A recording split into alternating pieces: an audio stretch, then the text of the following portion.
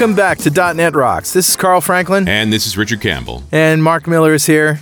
What could go wrong? Can I say something now or no? No, don't talk. No talking for you. No, he's going to be talking about some new UI science. But first, he is involved in my Better Know framework. He doesn't even know it. What? Awesome. So let's roll the music. Art dude, what do you got? Every once in a while, I bring up the fact that I started this other podcast on the science of low-carb dieting. And I also talked about Keto Festival happening a month from now in New London. We did a Kickstarter, we got funded, and we're having an event. But that's not what I'm here to talk about. I'm here to talk about the fact that Mark Miller and Karen Mangicotti, his wife, who you may know from Monday's fame, or you may not, actually. Yeah, guys, that was a while ago. Yeah, they were both on an episode of Two Keto Dudes. And that is my Better Know framework, because I want everybody to go to listen to this, talking about low-carb parenting. And it doesn't just apply to low-carb. I mean, it's all about the challenges of raising a family when there are different dietary restrictions, you know, among all of the different family members. And so, Mark was on it, Karen was on it. They were hilarious and also very smart, and we're talking about it. So I think it's a good one to listen to. Awesome. Yeah. Also, compile before you ship, kids. Big safety tip. That's a pro tip.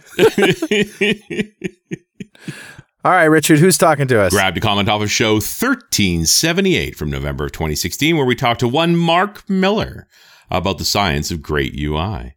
And got a lot of great comments on it, but here's one of my favorites, and it definitely references pieces in the show we were talking about. This is from Brent Manners, who says, "Good show as always. You know, just good." Yep. It was Mark, so it can only be good. Yeah. I'll take it. The comments about using the Surface Studio in the lowered position were interesting, because we were talking about that whole, Star Trek console concept. Right. Mm-hmm. I have a Surface Pro 3 hooked up to 2 external monitors. I have the Surface Pro set up how Carl describes, having a small monitor below the main monitor, which is similar to having the Surface Studio in this lowered position. Yeah. I find that most of the time I use the Surface for 2 purposes: monitoring incoming emails and as a place to put windows that I'm working on and off with during the day. So stuff like Chrome, OneNote, and so forth. So I guess his big screens mostly have coding windows on them, just presuming there, Brett. Right. When I did the setup, I thought I would be using the Surface as a notepad with a pen and OneNote more often, but the cost, and he puts that in quote, of moving the keyboard out of the way seems too high for that. Yeah. And the pen also seemed to be a bit hit and miss on how fast I could start writing. Yep. I can pick up a normal pen and start writing immediately, and he actually puts the time down, less than around 500 milliseconds. But sometimes the Surface/digital pen combination moves into the 5+ second range arc of this is not working. Yeah. Wow. And so I still have a pen and paper handy, which means I have not yet succeeded in going completely digital. Yeah. That sucks. It's interesting that it just that hesitation's enough that you break the flow, and that's important. Yeah. Well, it's interesting, right? You've got maybe about a second and a half if you really want to push it. If you want people to come on board and say, Right. okay, yeah, I'll try this. You got about maybe a second and a half.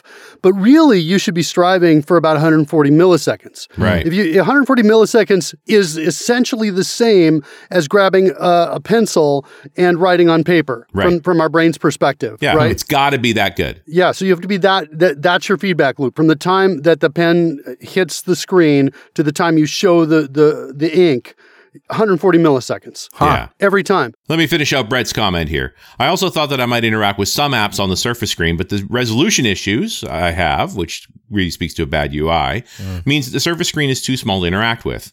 I can see that I have a new mail, and I can read it, but if I need to reply, Outlook gets pulled to one of the other screens. Well, that's because Outlook hates you, just like it hates everybody else. Wait, Outlook hates me? That explains a lot. Everybody hates you. 65 threads, none of them are for you. I don't like that feature in Outlook that just sends my email after I type a couple characters in. That automatic. I got to find out how to turn that off. Nice. It's there for you. And Brett continues.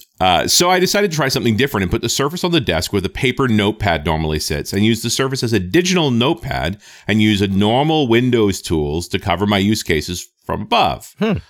This setup eliminated the cost of moving the keyboard out of the way. However, I was immediately hit with software UI issues. The first thing I did was start up Outlook, and guess where that window appeared? On the Surface. Now that you don't want it there, of course, that's where it's there. Right. Once again, my expectations and reality are not in agreement. I somehow need to configure the Surface screen for OneNote only and make all other apps go to the external screens, and I'm not sure how to do that. But thanks for the long list of interesting shows over the years. It's interesting that we need better desktop management, especially when you get into multi-screen, so that you really have apps that you can demand. That app should appear here. Right. That app should appear there, that kind of thing, if we're going to be as efficient as we could be. And I'll tell you, Brett, you know what I ended up doing? No Outlook on the dev machine. I have a separate laptop with the Outlook and the Skype and all that stuff over there because I don't like the interruptions, and I couldn't fight with the screens anymore. I just got fed up with it. So I'm with you. Yep.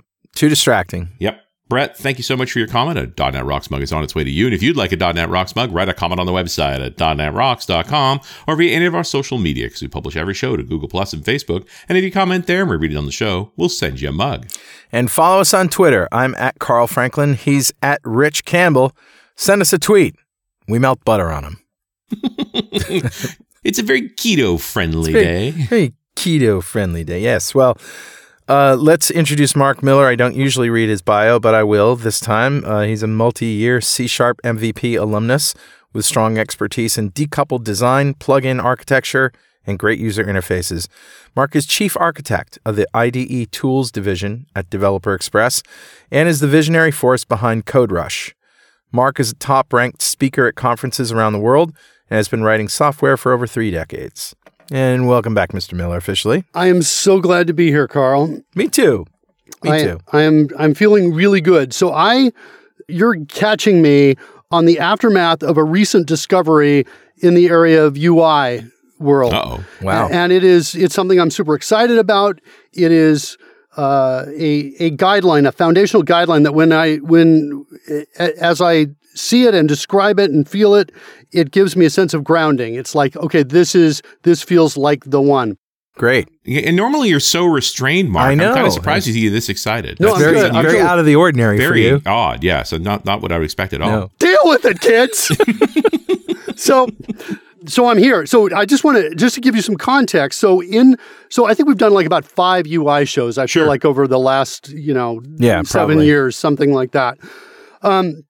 The last time I had a foundational rule that felt like this was the information relevance emphasis rule that says emphasis should match information relevance. Right. Information relevance.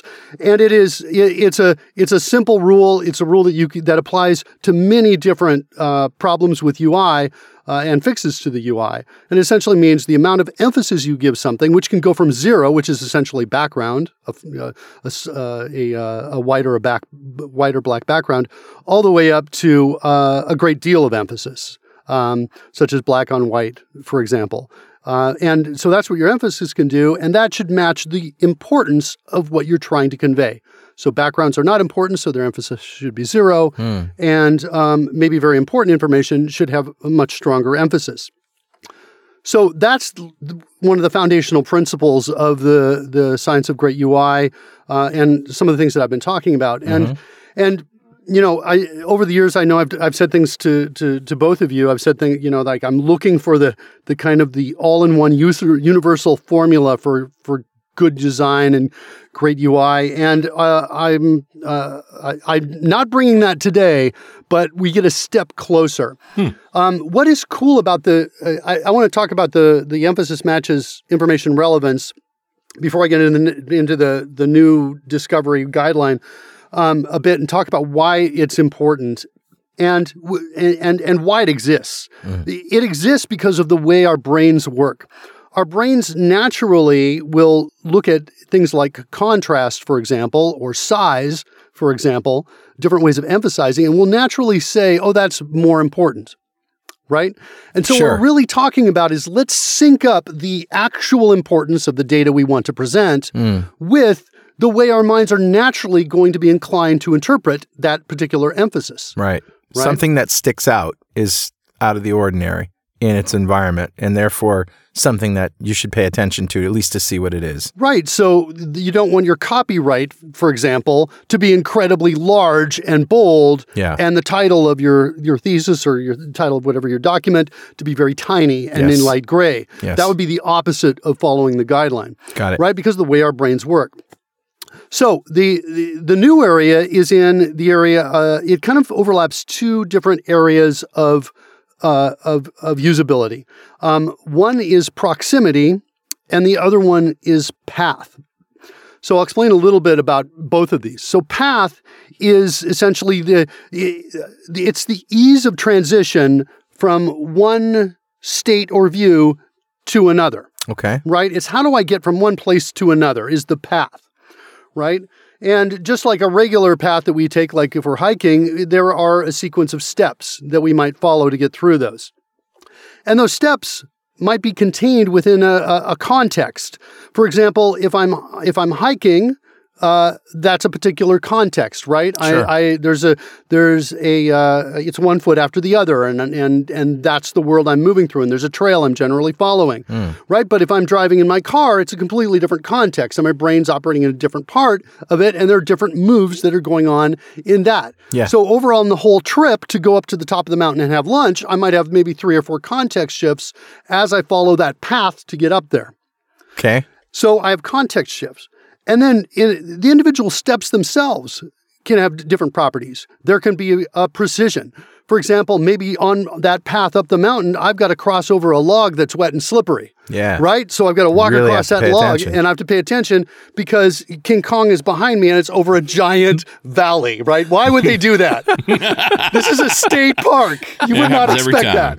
that. So I'm going across that. So that's a different context, and it requires a great deal of precision. And when precision increases, so does cognitive load. Right. Right. And we talked about this before. When your users have an increase in cognitive load, their situational awareness diminishes. Goes down, yeah. Right? It goes down, which means you don't make great decisions because you don't have all the information. Right. Okay? So one of the properties of a step is its precision. Another one is its length. How long does it take to take that step? And maybe we can also pull that out into path as well, or these contextually grouped segments of steps. And we can say, well, those have a length. How many steps are involved, right? How long does it take, right? How far do you have to travel, right? As an example, if I'm moving my body and climbing up the mountain, I'm moving maybe a mile up as I'm climbing uphill. If I'm driving the car, I'm moving my body maybe a few meters while I'm driving, right? My physical motions are small. Right. So step has a width or narrowness, right? How much precision is required in that step quality. It has a length property, right? And it also has a steepness. In other words, how much force is required. Now, in most UIs that we work with, the amount of force is pretty low. Yeah. Right? We're pressing keystrokes, we're clicking on mouse buttons, and generally, if a lot of force is required in a user interface, that user interface is not successful. Well, and just visual cues, right? And visual information. If you're looking at an abstract painting, for example, with lots of colors, shapes, and weird things, your brain is trying hard to untangle that versus something that's clean and laid out well, like a UI of an application. True. However, in the context of absolutely true, and we can talk about that and go dive in, but in the context of describing a step, when I say steepness or force, I'm not talking about cognitive load. I'm talking about actual physical force required. How much force do you have to do? Now, Physical, though. Yeah, physical force. Right. And so these are the qualities of the if you're talking about the amount of brain power required, that generally is referred to as the amount of as the narrowness or wideness of the path. Oh, so physical force is sort of a non-issue with UI because you're clicking a mouse, whatever. That's what I'm saying. Okay, exactly. Yeah. Yes. But to address what you're talking about, if we can take just a brief segue, when you're talking about looking at something with a lot of different colors, we've seen UIs over the past years that have come in with a lot of different colors for the icons, for example, right? Heck, I still know some websites that look like that. Right. I still know some operating systems that have startup screens that have a lot of colors. So it happens sometimes, right? And I'm looking at you, iPhone. or Windows or many others. Right. So what happens when we see a lot of colors? Well, at first our brains try to figure out what's going on. Is there meaning? with the colors. And if there's not meaning, if we can't figure it out, we're like, okay, I can't communicate on this channel. I'm a little bit lost. I'll see what else I can find in here that's not screaming at me to maybe try to get information from. It's a, by the way, if you ever, the science of great UI and all of these rules and guidelines are excellent if you ever want to hide or obscure information. You just do the opposite, right? You need a list of all the things you need to do. If you don't want people to we're see, prohibited by law. Yeah, if you don't want people to see your data, have a very bright, saturated background with lots of patterns in it. And then put the data on it, low contrast, tiny font, right? It's very, you can do these things if you want to. We published it. It's right there. Right under your nose. So path is the ease of transition is what it is, right? Okay. And you can think about this in software all the time, right? Let's say we have to print out a document. What's the path? Right. Well, I have to grab the mouse. I have to move it up over the file menu. I have to go down and click print. I have to then choose my printer or whatever, say okay on what I want to print out, or maybe I want to print the current page, make a change. So that's a description of the path. Got it. Right?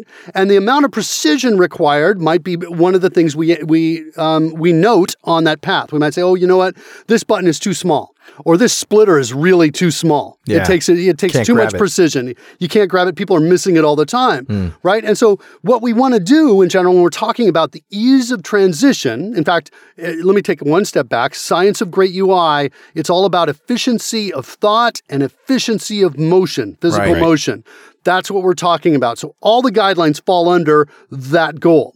Yeah. Right? So when you're talking about that path and moving along that path, we might say, you know what, there's too much work here or there's too much precision required. Let's make it easier.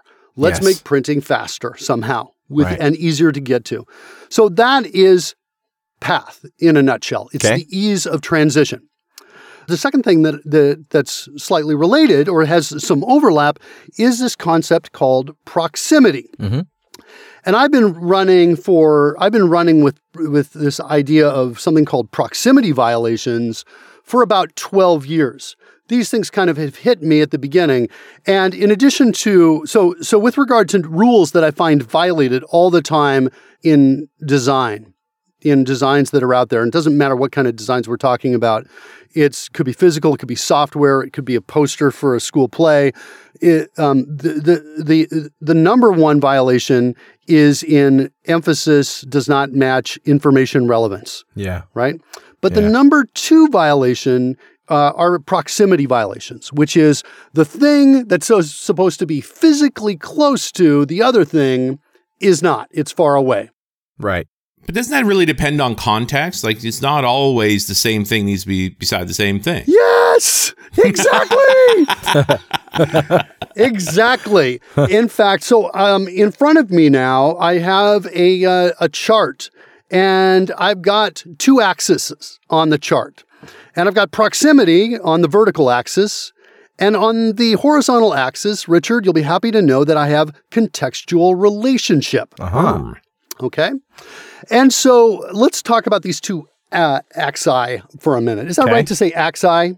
I think it's actually axes. Axes? That's it, Richard. There we Spelled go. axes, right? A-X-E-S? Yeah, Leave it axes. to the Canadian to straighten us out. No, I think he's right. It's axes. He is. Yeah. Speaking of which, Carl, didn't we pick up a case of the axes in Da Nang? And Da Nang, yes. Pretty sure. We strapped it to the back of my donkey We're good. when we went hunting for goats. You know, there's a cream for that. We got it, though.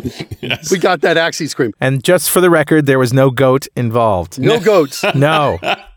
There was no goat. All of that will make sense if you listen to Mondays. Yes. But if you did don't not, do that, by the way. well, I'll give you a skip button to skip ahead. All right, so proximity, access, that goes from contained, meaning one thing is inside another, all the way up to, let's just move it up to adjacent is the next one. So I've got two things next to each other.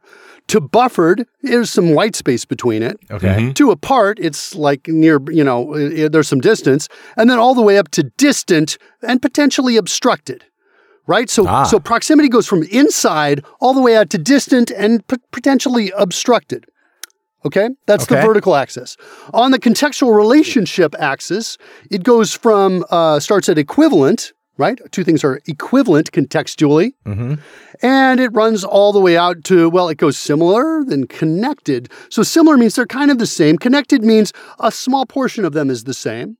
And unrelated is next. And then we go out to opposed, contextually opposed. Right. And these are often task-based. In order to decide this, often task-based. In other words, if I want to edit something like a tweet and there's another feature that destroys that tweet and or maybe publishes it and doesn't let me continue editing, we might say those are contextually opposed.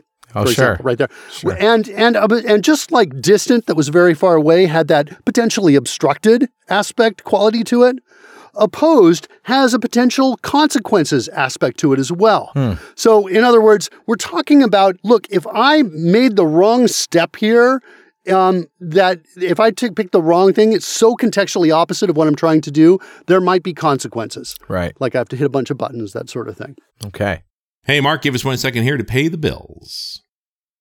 This episode of .NET Rocks is made possible in part by Windows on the Google Cloud Platform. You may not know this, but the Google Cloud Platform supports Windows Server 2008, 2012, and 2016. It also supports SQL Server versions 2012, 2014, and 2016 standard, web, and enterprise editions with high availability. You can deploy your ASP.NET Windows apps to Compute Engine or your ASP.NET Core apps to App Engine or Container Engine. That's Google's hosted Kubernetes environment. .NET and .NET Core libraries are there for all 200 plus Google.com and cloud services in NuGet, led by John Skeet of Stack Overflow fame. But what about Visual Studio integration? Oh, it's there. You can use Visual Studio to manage your GCP resources and deploy your existing apps. You get Stackdriver logging, error reporting, and tracing support for .NET and .NET Core. PowerShell commandlets for GCP, which run on Windows and Linux. And a great set of partners to bring your Windows and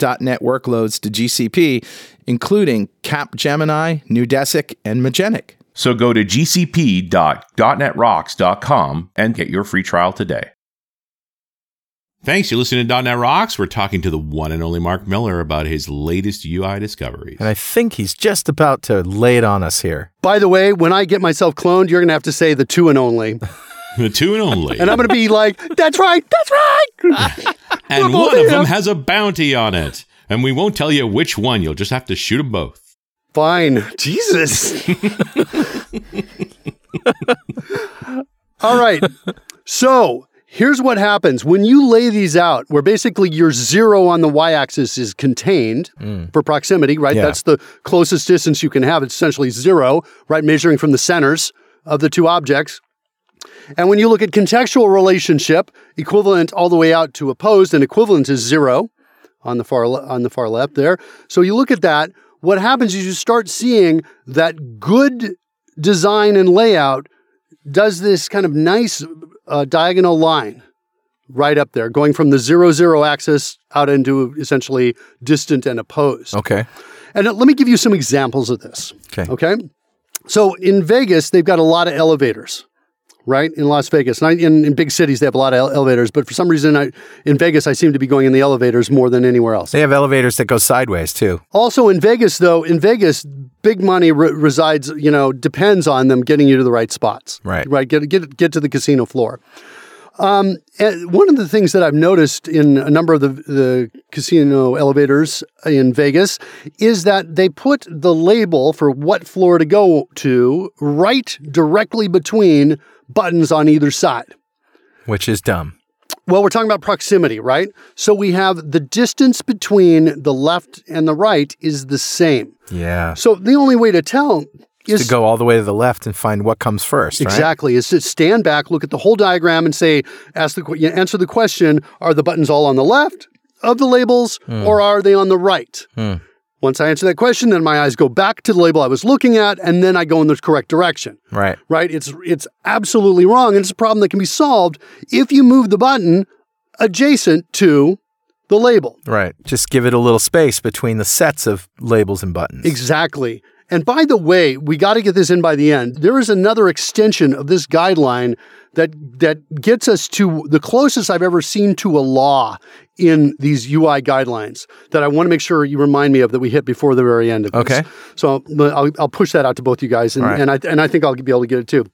So we moved the buttons a little closer, and if you can visualize this in your head, oh, of course, the label's right next to the button. I know exactly which one to press. Whereas in the first example, it was right between. I wasn't sure. But what if we looked at the contextual relationship, right?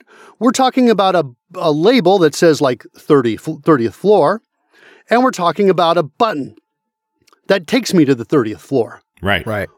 I would make the argument that those are contextually equivalent. And that what should really happen is, since we're talking about the diagonal line, is that the label should be inside the button. Right. Inside. Yes. The button should say 30. Right. Then there's no question at all. That's Right. right. And if I want to go to the casino, I hit the button that's labeled casino. So we're talking about really good UI. There is, in terms of proximity, we're saying that's a good solution to it. Right? Right. Make sense? Inside is good. Yeah. Inside good. Inside is good. You know, one observation I just made here is that if you've done any work with UI, the text always goes inside of a button, right? On software. That's just the way it works. We would never do that. We would never say, hey, press this round button with nothing on it right here next to do you know what I mean?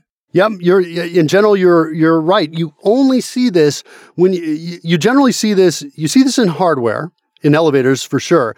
And I think the idea is they're trying to cut costs. And so in the past, somebody said, well, here's an elevator that drills holes and puts labels down. And that's it. They never really thought much to do good design. And there are a handful of elevator manufacturers. And the thing is you're not selling your elevator based on usability. Yeah. You're selling it based on probably cost or speed, elevator speed. That's what you're trying to sell. Yeah.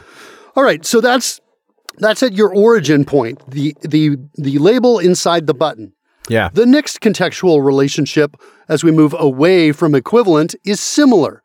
Okay. And a good example of this is you see this in Office applications where you see cut, copy, and paste buttons adjacent to each other. Yeah. Those are clearly contextually similar operations. Right. And they're adjacent to each other. So we're building that diagonal line as we go up.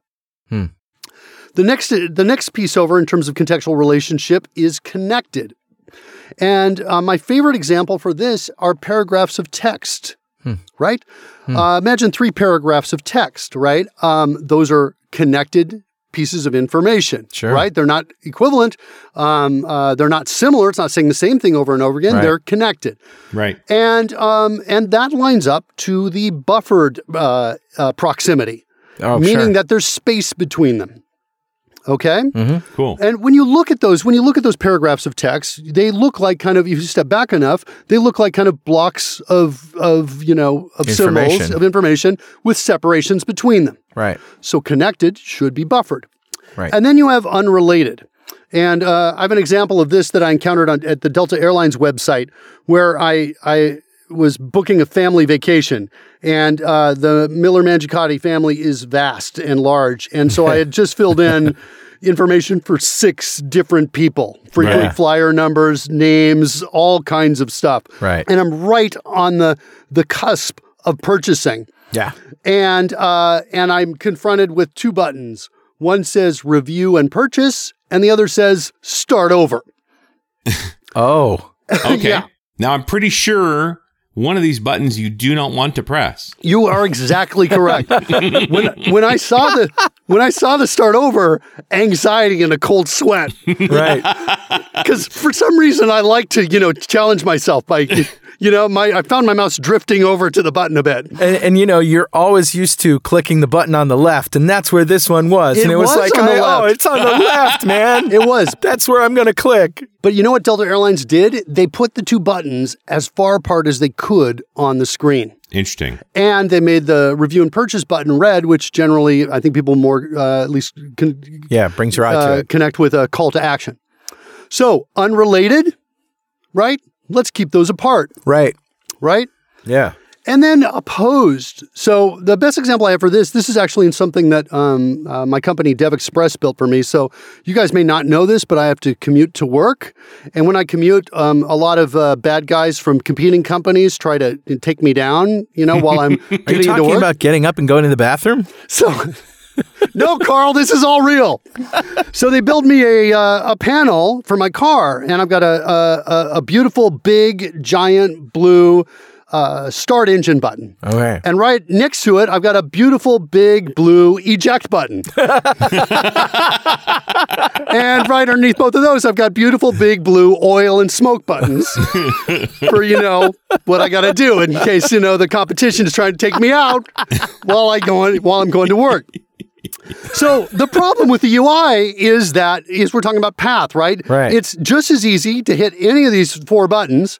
Some of those buttons have consequences. Sure. Right? What we want to do is we want to redesign the panel. We want to take that big, easy to hit blue eject button. We want to move it far away from me. Right. Right. And we put it under glass with a hammer. Under glass with a hammer. And to get to the hammer, you have to lift a hood up. Let's face it, when you need an eject button, you really need it. You need it right now. You do.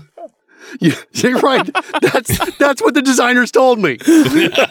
They were saying that's why we put it closer to you and the start engine button is farther away.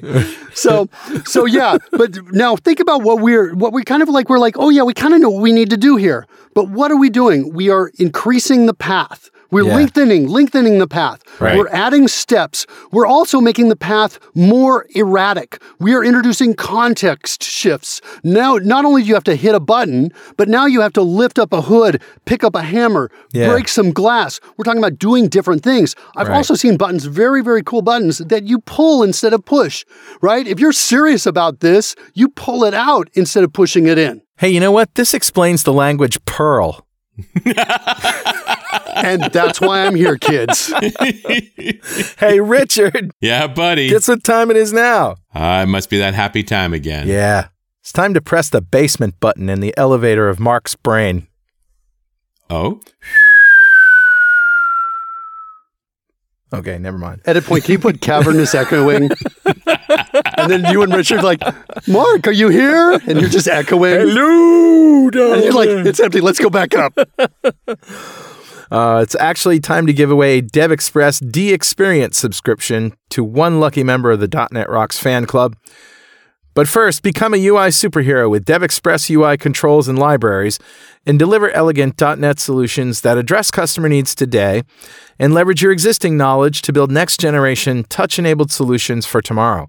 Whether it's an Office-inspired application or a data-centric analytics dashboard, DevExpress Universal ships with everything you'll need to build your best without limits or compromise. Learn more and download your free 30-day trial at devexpress.com/superhero. All right, buddy. Who's our winner? Today's winner is Martin Kovarik. Congratulations, Martin. Yeah. Golf clap for you, sir. By the way, that product you just gave away includes a product that I work on at DevExpress called CodeRush. Yes. And CodeRush has a feature called reorder parameters. Yes. And reorder parameters does what it sounds like. It reorders the parameters. When we built this feature, everybody on the team was like, let's bring up a dialogue like everybody else does. And I was like, no, let's do the UI right in the code. Yeah. Because the UI and readjusting those parameters, well, first of all, you already have that model of the code that you're familiar with, right? Mm-hmm. Right. You're familiar with that, and you've seen that. And so by bringing up a dialogue and giving you like a list of parameters, you'd have to change your model of the code. It's a context lot of friction. shift. Right. We can reduce the amount of shifting in the context that we do by moving the user interface right into the code. And so we just simply hit the arrow keys and you actually see the parameters animate and move around and change order. And when that happens, there's an endorphin rush to your brain and you go, I want to do that again. It may come from the absence of seeing the dialogue. Yeah, maybe. Right? That's where the endorphin rush may be. The first time you saw it, Carl, you were like freaking out. You Blown away. said some words. It's like, this is playing a video game. Well, anyway, Martin Kovarik just won the D-Experience subscription, a big pile of awesome from Developer Express, just for being a member of the .NET Rocks fan club. And if you don't know what that is, go to .NETRocks.com, click on the big Get Free Stuff button, answer a few questions, and join the fan club. We have thousands of members all over the world. In every show, we like to give away stuff from our sponsors. And every December, we give away a $5,000 technology shopping spree to one lucky member of the .NET Rocks fan club. But you have to sign up to win. And of course, we ask our guests, if you had $5,000 to spend on technology today, Mark Miller, what would you buy? Oh, geez, you guys always are doing this to me, aren't you? Only each time you're on the show. Yeah. What do I need? Yeah, I don't know. I'm telling you, I think I would buy monitors is what I would do. Yes. So right now I've got a really nice, I have a walking desk, and the walking desk is actually, it's got 3 monitors on it already. I recently bought a curved monitor for the main centerpiece. Yeah. But I think what I would probably do, but the other sides I've got like maybe a standard monitor to my right, and I've got my laptop to my left. Yeah. I think I'd buy like maybe 2 larger curved monitors for those 2 positions. I think that's You what like the do. curve, huh? I do like it. It's like the first time I really liked it, and then later I was like, oh, it was like I didn't notice it anymore. But when I first got it, I was like, I kind of like this. Now I think I want it even curvier. Yeah. You know, Dell is now making a 32-inch 8K monitor. 8K? 32-inch 8K. Do you have to have like superhuman eyesight to be able to you read? can't see a damn thing on it. Yeah. But it's a one way to spend $5,000 because it's $5,000. It's good for everything except text. It's a 32-inch display that's 7680 by 4320 Wow. at 60 hertz. Wow.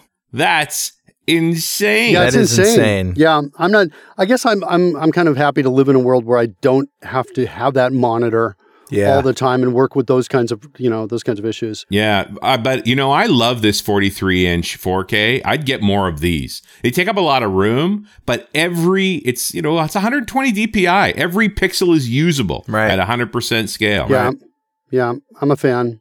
I've also thought about stacking up a second level across all the 3 that I have, and it's crazy for a walking desk because the walking desk, it's Richard's seen it and Carl has seen it, but this desk slides across the floor. Right. So if I want to sit, I pull it all the way back, and I've got this throne essentially in the back of the room that puts me up near the ceiling because I'm so tall anyway when I walk, because I don't want to adjust the height of the desk, and then I just slide it forward. So already it's insane with the 3 monitors on it, but I kind of want to push it to the next level. I want to get to a new level of insanity.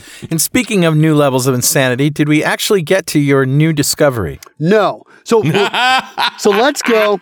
Well, let me just wrap up. We were talking about the reordering parameters, right? I wanted to give that as an example of proximity matching the contextual relationship. Right. Right. What we're trying to do is we're trying to lower, we're shorten the path, widen the path, and get things closer to where they should be. Right. Right. That's what we're trying to do. Yes. So the new guideline is proximity needs to match contextual relationship.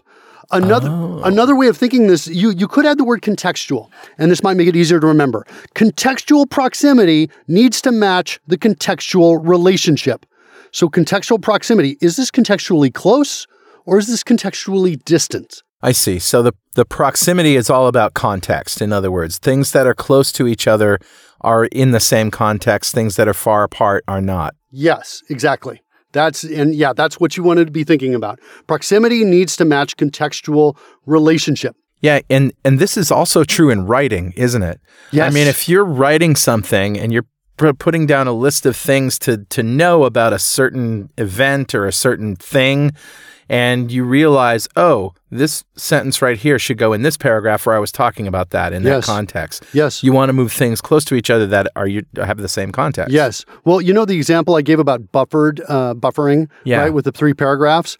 Well, if you actually think about the paragraph and you go in, what's happening? I've got sentences that are buffered as well between them. And if you go into the sentences, I have words that are buffered. Yes. Right? The symbols for the words are next to each other. This is naturally happening with writing because this has evolved to essentially what everybody has found easiest to work with. Yeah. But there were no guidelines at the beginning that said, here's how we got to do it. Here's how you got to build it. But you can't argue with it. That's the way it is. Right. So the guideline now, this guideline that comes in that says proximity should match contextual relationship. That's what I'm calling my number 2 guideline. Number 1 is emphasis matches information relevance. Yeah. Now I still haven't gotten to the law, but this law is totally related to proximity. Okay. And the law, it's hard to describe it using only audio. Okay. You really need to see the visuals on this. But it goes like this. Related element proximity, right? So the distance between related elements. And let's go to that elevator example, right? Okay, sure. Let's say that instead of moving the buttons closer to the labels that they were representing, we move them closer to the other labels. Do you see what I'm saying? Sure, yeah. Right? Now you're really confusing people. Related element proximity must be less than unrelated element proximity. Yes. This is the law. Yes. I want to call this Miller's Law almost, but that might be a little too pretentious. Okay. But you cannot. It is incredibly difficult to violate this That's law right, yeah. and still have good UI. I'm not seeing it. Right. Right. I am having difficulty seeing it, and every time I do it, I see examples that it's broken. And it doesn't just apply to user interfaces and software. This is a design principle, isn't it? Yes, this is everything. This is everything you want when you want to communicate. And not only does it apply to everything you want to communicate visually, it also applies to everything you want to communicate using only audio. And it also applies to everything you want to communicate using time, right? For example, it can be a time through an interaction in an interface, or it can be time in a podcast, time in a movie. It can be time in an animation, an animatronic presentation. Time in a joke? Sure. Wait a minute. Yeah. Is Yes. there such things as jokes? I don't know. I've never heard of one. I've never heard one. Certainly never spoken one. What the what? You should listen to Mondays. Is that really what we're going to take away from this show? No, but actually? seriously, timing in humor, timing in art, Yes. Well, timing in music. think about what happens, right? The punchline is connected to the setup, Yes. but there's always the pause before the punchline. Right. And some great comedians can actually tell the setup without the punchline necessarily, right? They just trail off and they let you fill it in your own time. And conversely, you can also tell a joke by just telling the punchline. What? Most people take the camel into town to get girls. That's true. That's true. So, guys, can I promote my course? Yeah, that I please do. So there's the Science of Great UI, which is the foundational course. That's available at deviq.com, DEVIQ.com. Steve Smith. But there is this new course that I'm just now finishing that includes this new information we're talking about. It's my Design Like a Pro course. Cool. So it takes the foundation of the Science of Great UI and builds on it like crazy.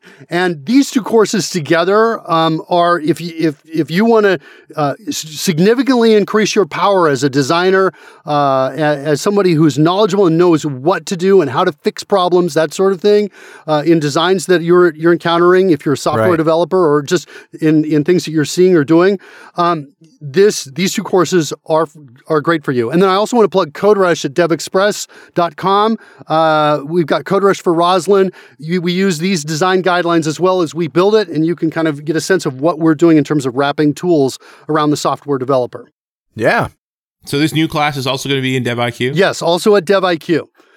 So That's cool. It's Design Like a Pro. And if you didn't know, if you haven't been following Mark Miller on .NET Rocks, you don't know how long it took him to do this. Hours and hours and hours of research and work to do your Science of Great UI video. Yeah. Well, I've been researching for about 13, 14 years. It's not just a video. It's not just a training video. I mean, it's a production. It's something that you would pay for at Netflix or Amazon. You're right. We should talk to them. Yeah. Yeah, no, there's a lot of work that's in the course. In fact, some of the things that are in the Design Like a Pro course were things that I couldn't fit in to the Science of Great UI due to timing constraints. So with regard to that, yeah, there's a lot of work and effort that's in here. High production value. And again, Yeah. I take every bit of information I communicate, and there are like, I want to say about 1,000 animations across the two sets of courses. Right. But every single thing that I strive to communicate, I'm always asking myself, is this the shortest path to understanding? Right. Between what the information the customer needs to learn, Yeah. and how quickly they can learn it. Well, it's spectacular. And if you haven't seen Thank you. it, go see it. Thank you, sir. Very intense class, and going to be hard to match up to with the new one, man. Like that, those are high bars to cross. I think Right. I'm not bad. I think I'm at least 85%. Now the first one had a lot of production inside of it, including movies that we shot, things like that. But this one I strongly believe in its value as well, and it's got very valuable information. It takes things to the next level, grabs more tangible, practical things. Like not only we're talking about proximity, but we're also talking about borders and spacing and text and wording. Information dimension, a lot of those things are inside of this course. So yeah, it's valuable stuff. So, I mean, jumping back to your car, I mean, I'm disturbed at these three different capabilities. The start button, the eject button, and the oil and caltrop button are beside each other and the same design, because they represent three very different parts of your driving day. Yep. Yeah. You know, the start button, you don't actually need to be that convenient because it's something you do before you kind of do anything else. It can be a little bit further out of the way. It needs to be unique. It's a unique task. You only logically press it once in a given execution of a drive. Right. So that's one thing. The eject button, well, you're no longer driving anymore after that. So, I mean, you sort of think the Air Force wasn't wrong when they put it between your legs and make it yellow and black and big straps. Yeah. So that you kind of like, you're already in the right position to kiss your ass goodbye. Actually, Richard, the Dev Express Black Ops team that designed this, they've given me remote control the car while I'm flying through it at about Mach 1. There you go. But the oil and caltrops, I mean, this is important because this is something you're doing while you're driving and hopefully with some precision. So it's kind of the thing that's going to need to be near the steering wheel and not distracting you. Right. You shouldn't need to look at it to trigger it. The broken glass button, the nails button. Right. You know? Yeah. So speaking of which, have you noticed that in cars over the last 10 years, the buttons have gotten closer to the steering wheel? Yes. Right? They're on the That's steering right. wheel. We're talking about proximity and we're reducing the physical motion. That's Right. what's happening. Right. Yeah. Yeah. Looking at race car steering wheel, especially the F1 steering wheel, where basically the whole drive computer and everything's in that steering wheel, Right. they're much more brightly colored than your typical civilian car. I think they're using color more seriously there. I think part of the challenge you have when you're designing a car is it's not just about the drivability. There's an aesthetic that people don't want their steering wheel to be too busy. And it actually makes the steering wheel harder to use in the sense that because the buttons are all the same shape, got similar symmetry, it's hard to know one from the other by feel. Yeah. And maybe they use more color because at 100 miles an hour, your eyes don't perceive color the right way. Yeah, I would argue that that's probably what's going on. And you're more 200 miles an hour, right? Or, peak speed on an F1 car could be 250. Wow. It's pretty stunning. The crazier thing is thinking about like many of those adjustments they're making at different parts of a given track. I need more traction here. I need less there. Like it's quite stunning, to think about what those guys are doing. The other thing that's always kind of been interesting to me when I've seen these guys drive, and you can see it if you look at a picture of one of these F1 steering wheels, is that a lot of the controls are dials. Yeah. Right. Yeah, There are some that are buttons, but there are a lot of them that are dials. And I'm like, I'm not an expert in this, in what the constraints are, right? What are the guiding constraints that lead them to this design? However, I would speculate that a dial is much harder to accidentally twist and turn, right, whereas a button is. And so it goes back to those consequences. Also, when we're talking about the path of these, I bet you the dials require more force, right, to turn than like a button would to press, for example, right? I bet all of this is very stiff. Yeah, that feels true to me. Well, because F1 cars especially, those guys pull the better part of 3 Gs laterally in some of those turns. Right. Yeah, and you don't want that pull to accidentally do the twist when your fingers are on. And much less your ability. Your hand's now 3 times heavier than you thought it was. Right. I also feel like when I've seen footage of the drivers, that when they do the turn, you see their hand reach up off screen and they turn. It feels like I see the shock of the turn in their arms. In other words, you feel that. It's a lot of strain, and they they cannot take their hands off the steering. Right. Yeah. Because they won't get them back. Very interesting conditions in which to build good UI. Yeah. I appreciate you, and you've used these metaphors many times, like the elevator metaphor and so forth. It's just to remind us that this is nothing specific to software. Good design is good design, and you need to sort of take inspiration where you see it. Yeah. Yep. Although, admittedly, the F1 example is a bad example in the sense of most of us aren't pulling 3 Gs in turns, or if you are, it's when you plow into a wall. So you're only going to do it once, and what your steering wheel looks like after that is not important. Yeah, but this is this is super challenging constraints, right? Everything can have a consequence, right? Yes. Right. Every button could have a consequence, life or death, right? But you also need a fast reaction time, right? It's very, very interesting. That's why they're all in the steering wheel, right? So that the path between the driver and the button is as short as possible. So I got a question for you out of left field. Name a household appliance in the Miller Mangicotti house that you wish was designed better, that angers you every time you use it. Or maybe not angers, but bugs you. Hold on. I feel like there's one. Here's the thing. I'll give you an example, but I modified the interface after it angered me. Okay. No, wait. I've got it. Okay. I've got it. I've got some light switches that were in the house that are in the wrong positions. the light switch is close. It totally violates the law I talked about. I see. So the one closest to this room is on the other side, and the one close to that room is on this side. I'm so angry about that. And I'm like, I have changed a few of them. Yeah. But the guy who did the wiring in our house, if you're listening to this show right now, you are an idiot. You're an idiot. Whoever you are. We have the electrician on the line right now. You are an idiot. Oh my God. But the normal goal for an electrician is to pull as little wire as possible. Yeah, well, that may be what he was doing. But it's like, oh, you just switch these over and it's so much more usable. So I have that. In the past, I've done things. So the example I was going to talk about, Karen has conditioner and she has shampoo in the shower. Yeah. And the bottles are nearly identical. And the text the important text that says whether shampoo it is or conditioner, very light. Is light. Yeah. It's small. It's light gray on a medium blue background. Oh, terrible. Now, when lighting is low in the shower, right, they're indistinguishable. Right. It was bugging the crap out of me. Yeah. So I took the end and I said, well, let's do this. We'll cut 1 notch in the bottle that's your first step and 2 notches in the bottle that's your second step. So conditioner has 2 notches across the crimped part at the end, and your shampoo has 1 notch. So you can just put your fingers on it and in the dark know which is which. And so that was a fix that I did. I do a number of those kinds of things when I can, because I'm like, I do get bugged if it doesn't work well. Well, and my eyesight's so poor when I'm not having got glasses on, like in the shower, if it's not for feel and shape, it's really hard to tell one thing from the other. Yeah. Yeah.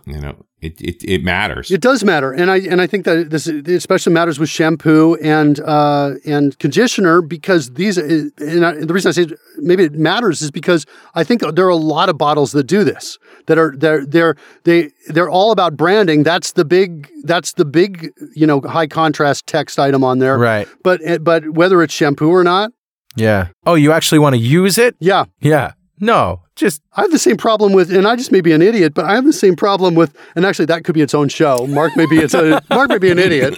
Here's the evidence, kids. Mondays.pwop.com. There's nice. the evidence. But when I'm in the grocery store and I want to buy fabric softener, I feel like I'm staring at hundreds of things that none of them say fabric softener on them. Right. So believe it or not, that whole paradox of choice thing is now being used in stores. They're finding that they're selling more by reducing the number of choices per product. Good. Yeah. And it's happening again and again and again. Yeah, you start to see it showing up, right? Same related UI guideline, use fewer colors. Yeah. The same kind of thing, right? With fewer colors, we can get a sense of what the meaning is, right? Than with many colors. We really can't do more than about 8. I think we talked about this on the last show. We were talking about channels. Yeah, it's a great story and just very interesting to do it well. Well, I'm glad you're excited, dude. It's good stuff. Yeah, me too. When do you expect this video to be out? I'm expecting this to be out by the time you guys publish this. Okay. So 2 weeks from the recording date is what I'm anticipating. Does that line up with your release? We're coming out mid-June, so no. Then June 15th. I would say it's out. Okay. This thing is out. Go get it. So go to deviq.com. deviq.com and go to devexpress.com and check out CodeRush. Yes. Because it's awesome. All right. Especially that little comma that floats when you switch the order of the parameters. Oh, that's the best. You're welcome. I remember staring at that just in awe of the comma. Seeing the 2 parameters switch place, that's fine. I used to just switch them back and forth and back and forth, back and forth. Just to watch that comma float back and forth. So that just as those things landed, the comma was in the right place. We might not be improving productivity now that now this later user data has come back. I was just switching parameters because it was pretty. All right, Mark. Thanks a lot. It's always great to talk to you, and our listeners feel the same. Thank you. All right. We'll see you next time on .NET Rocks.